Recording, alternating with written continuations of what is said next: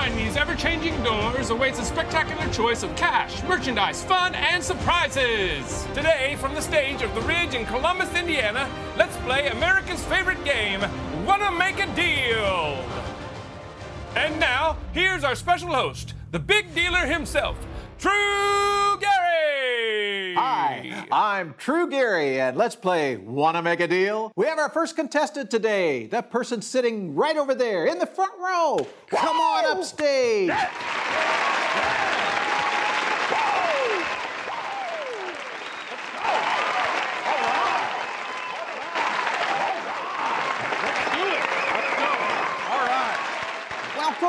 Welcome. And what's your name? Adam. Adam, tell me, what do you do for a living? I'm one of the pastors at the Ridge, actually. Wow, a pastor. I bet your Sundays are very, very busy, aren't they? Yeah, they can be pretty busy, yeah. So what do you do the other 6 days of the week? That's not very nice, man. Okay, Adam, you know how this game works. I'm going to give you a choice between what's behind door number 1 and what's behind door number 2. All right. But the choice is yours. Okay. Are you excited? I am. Want to make a deal? Yeah. Bob, what's behind door number 1? A new car! But wait, that's not all. We have an all-expenses-paid trip to anywhere in the world you want to go for as long as you want to be there. Bali, Paris, Australia, Brazil. But wait, that's still not all. You'll also win $1 million! Wow, Adam, that's quite an option behind door number 1. It is. I don't think it's much of a choice. Nope. Now, we don't typically do this, but we're going to go ahead and show you what's behind door number 2 before you make your deal. Bob, tell him what's behind door number 2. An all-expenses-paid trip to prison. Oh, no. You'll be threatened, beaten, chained to a guard, and your very life will be in danger. But wait, that's not all. It's very likely that you're not going to make it out alive. Well, Adam, quite a choice. Do you take door number 1 or door number 2? Before you decide, door number 2 seems a little negative, doesn't it? Yeah. Let's change it up a bit. It's the same prize. Prison, your very life in danger. But we'll add a promise. If you take door number 2, you'll have contentment for the rest of your life, however short it may be. But if we're adding something to door number 2, it's only responsible to add something to door number 1. And what could we possibly add to your every desire being catered to? We'll add a promise. If you take door number 1, you'll be miserable for the rest of your life, however extravagant it may be. So, Adam, do you want to make a deal? So, which door would you choose? Would you choose number 2? I mean, contentment, right? I mean, that's a little bit more appealing than misery, even if we get everything that we would possibly want. I mean, it's easy when the decision is presented like this. I mean, door number 1 leads to misery, door number 2 leads to contentment. Easy decision, door number 2, no problem. But it's not that simple in real life, is it? I mean, we actually make decisions like this in our heart all the time. I mean, if I could just get a better car, then things would get better. If I could just get out of debt, then things would get better. I could have the next cool technology, then things would get better. If that relationship could work out, then things would get so much better. If my kids could be successful, if I could be in control, if I could have a better job, a flatter stomach, a healthy spouse, whatever that is, we look for more things, more relationships, more positive vibes, better circumstances. That's what we pursue. And I play, want to make a deal with God all the time. Sounds like this: God, if you give me more of what I want, I'll follow you. Or I'll give you some of it back, or I'll dedicate my time and energy and money to you, or whatever that might be. Deal? So we think, of course, we'll take door number 2. No problem. We'll take door number 2 if it leads to prison. I mean, we know it leads to contentment, but really, inside, we kind of secretly hope that God's going to give us door number 1. And then we'll be happy, and then we'll have peace. Then we'll be content. Now, hear me, you don't have to be miserable to be content. This isn't about having things or not having things. No, that's not what this is about at all. It's about the pursuit of more. And in our everyday lives, we get super frustrated when that more feeling in our heart isn't met. Because we want contentment, we do, but it seems kind of ungettable. Peace seems difficult in a chaotic world. And our world seems pretty chaotic. How do we find contentment in the midst of disruption or pain or hardship or frustration or COVID-19 or political upheaval or a terminal illness or racial tension? How do we find contentment? And what's the secret? What's the secret to contentment when bigger and better and faster and stronger doesn't make the cut anymore? I mean, which door do you really, truly want to take? Now, we're wrapping up a series called The Life of Paul. And I've really enjoyed this series. Next week is our last week.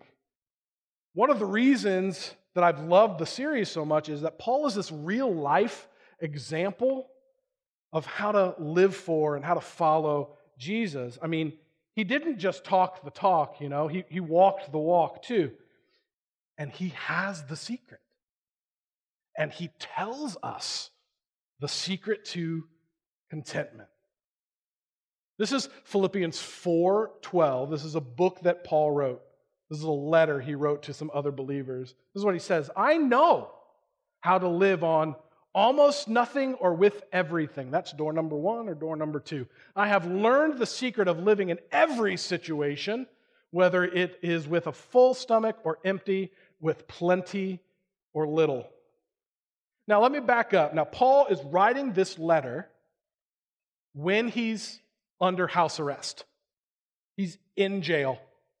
I mean, literally chained to a Roman guard. He's writing the letter. And he wrote it to a church in Philippi, which is why it's called Philippians.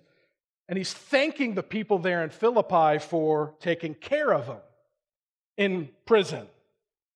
So basically, this is a door number 2 context. This is suffering. And he writes in the midst of being chained to a guard about joy and peace and contentment. And this is what he says. He's saying, hey, I've lived in door number 1. I've opened it. I've had a life where all my needs are met, where things are going really, really well. And I've also lived in fear, and I've had to run for my life, and I've been in prison behind door number 2. And he's saying, look, contentment isn't connected to circumstances at all. Good or bad, rich or poor, easy or hard. Paul has the secret for how all of the things that we can possibly think about going on in our lives lead to contentment. Here it is. Here's the secret. It's the next verse, how we live with contentment. This is what he says. For I can do everything through Christ who gives me strength. This is one of the most well-known verses in the Bible. Maybe you've seen it on Instagram or you've seen it on Facebook, with little flowers behind it or something. And you go, is that really what that means? Because not only is it one of the most well-known, it's also one of the most misunderstood. I mean, we read this and I go, I can do everything? I mean, I can lift a car through Christ who gives me strength, any skill, any ability. I could be successful. No. I mean, I've quoted it this way. I've quoted, I can do everything through Christ, so I want to be 6'6", and I want to be able to dunk a basketball, and I want to win an NBA championship, and the crowd will go wild. But then I realize I'm playing like NBA 2K19 on my Xbox, and that ain't going to happen. Look at me. I can't dunk a basketball. But this verse that we're talking about, it's in the context, remember, it's in the context of peace and contentment in jail, not in the context of skill not in the context of triumph. It's in the context of bondage. So Paul is saying, look, no matter the circumstances, we can be content because of Christ. That's what we can do. Here's another way of saying it. It's the big idea for today. Contentment comes with less of more, that pursuit of more, whatever that is in our life. It comes with less of more and more of Christ. We pursue more, don't we? And we think it'll satisfy us. But the pursuit of more is never ending. I mean, the discontentment we feel in our hearts, it's never fulfilled outside of Jesus. And I've actually noticed in my own life when I'm the most in tune with God and what He's doing are usually the times that I don't have what I need, not when I do. It's when I'm helpless. It's when I'm hopeless. It's when I can't do things in my own strength. It's when the pursuit of more isn't going to cut it. That's when I start paying attention to Jesus and His strength. And until Christ is all you have, you don't really know that Christ is all you need. Contentment comes with less of the pursuit of more. Anything other than Christ. And it comes with more of Jesus. And because of Jesus, Paul's saying we can do anything. Because of Jesus, our circumstances don't control us. Because of Jesus, we can be content. Now, another reason that I've really enjoyed this series is because Paul doesn't just tell us, hey, this is what contentment is, good luck to you. I mean, he actually tells us how to grow in being content. And I think that's good because I don't know if you're like me or not, but I find hope in a statement like this or in verses like this, but honestly, I'm immediately confronted with the fact that I still don't feel it. I don't feel peace. I don't feel contentment all the time. So how do I grow in this area? What does it look like for me to have more of Christ? Well, the verses leading up to these verses we're talking about, that I can do everything through Christ verses. That's Philippians 4:13. But everything leading up to that talks about this. Paul actually points out 3 things that we can choose to do through Christ's strength. So that's what we're going to talk about today. How do we grow to be content? Here's the first way. This is Philippians 4:6-7. Don't worry about anything. Instead, pray about everything.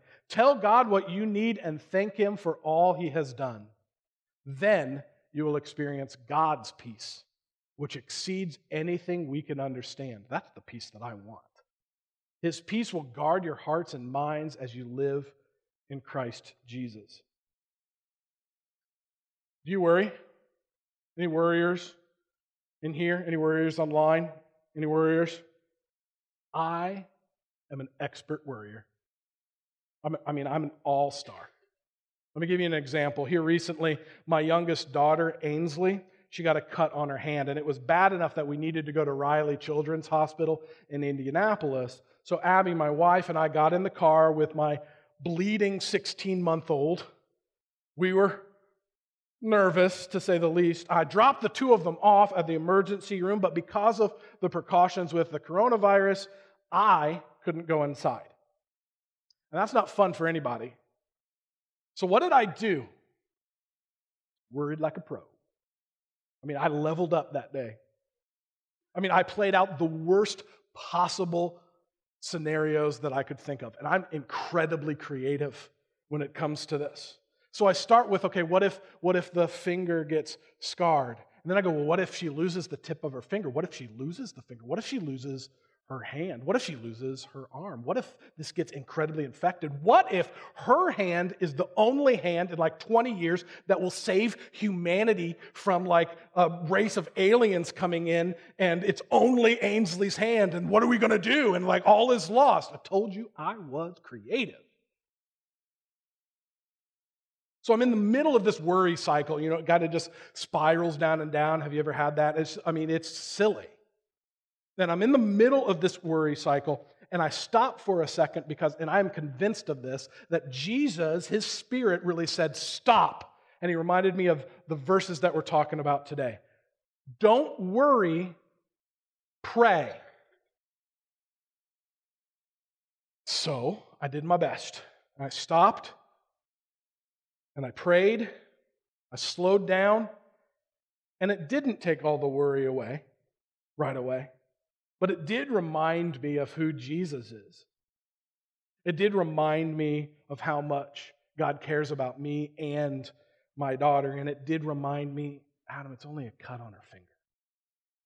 And good news, Ainsley's fine. That's the way we can have peace and contentment. That's one way as we work through the chaos in our lives. Paul tells us, pray. Tell God what you need and thank Him for what He has done. That's how Paul describes it. Tell God what you need in the middle of the struggle, in the middle of the storm. He already knows. He already knows what that broken marriage needs. He already knows what the addict needs. He knows what the chronic liar needs. He knows what that person who is depressed or anxious needs. He knows the person who's in financial difficulty needs. He knows the person who is empty spiritually needs. He knows what the person needs who is facing unknown or insurmountable pain. He knows what we need, so we might as well tell Him. He already knows. And in the midst of telling Him, we can thank Him for what He's done. He's already created us. He's already provided for us in ways that we rarely notice.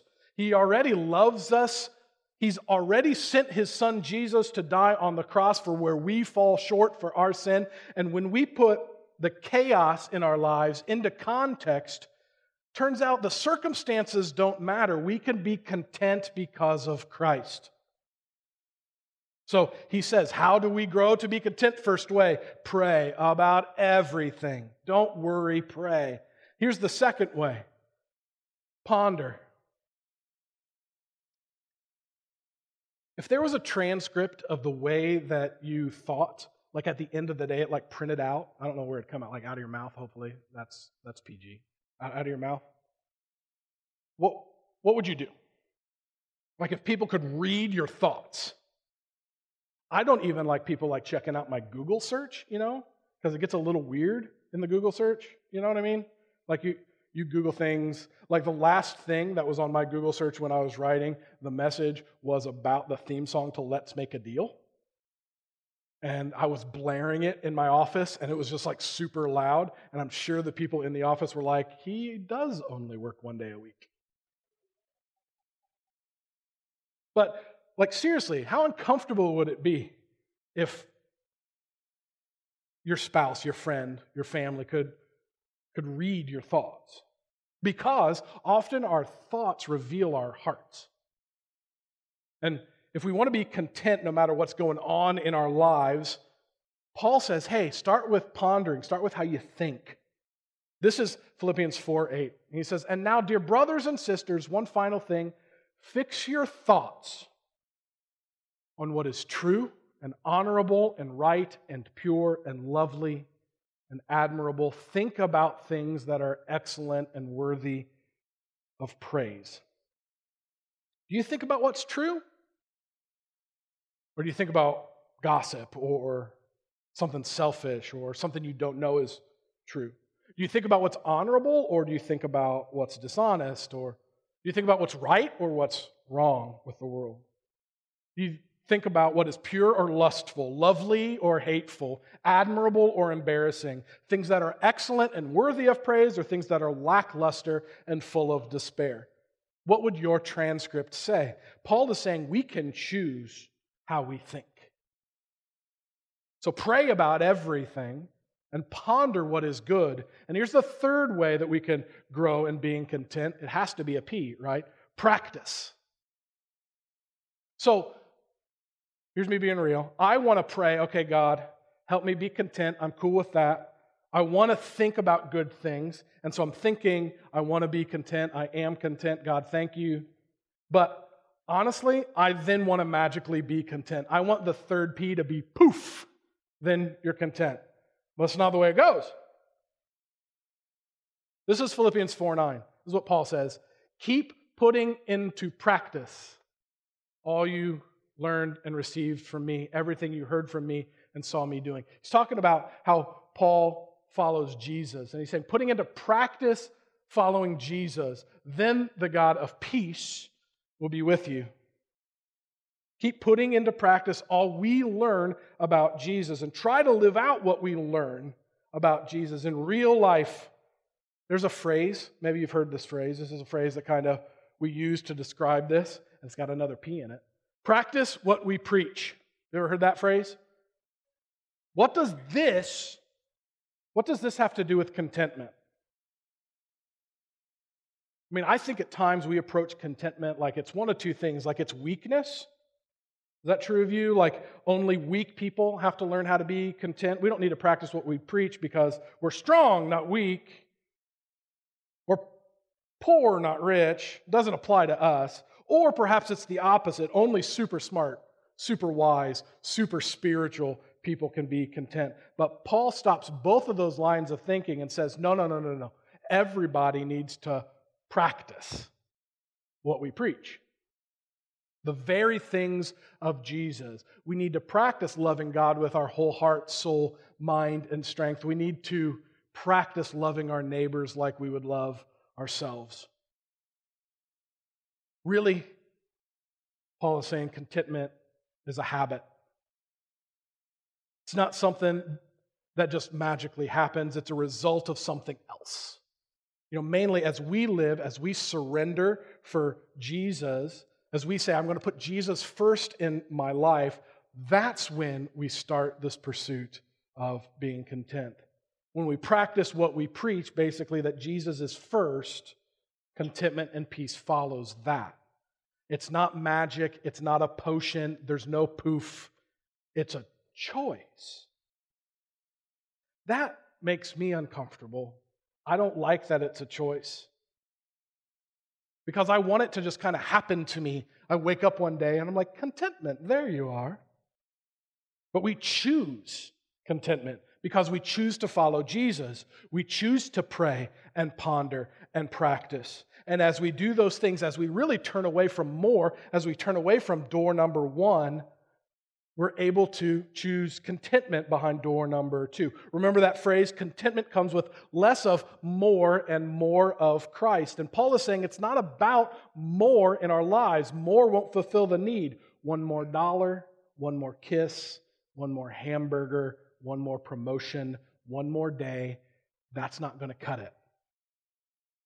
He's saying we don't need more because we already have more. Because Jesus is more than enough. And if we choose to follow Jesus, Jesus gives us strength. And the fight for more lessens as Christ becomes more in our lives. So Jesus is saying, hey, you want to make a deal? Not in a sneaky way. He's just saying we have a choice to make. And behind door number one is living without Jesus. And I promise you, anyone who's lived without Jesus, myself included, it's a pursuit of more. And we don't meet God's perfect standard. And this door leads to destruction. And it's so tempting. But door number two, we can choose Jesus. And true contentment starts with a relationship with Christ.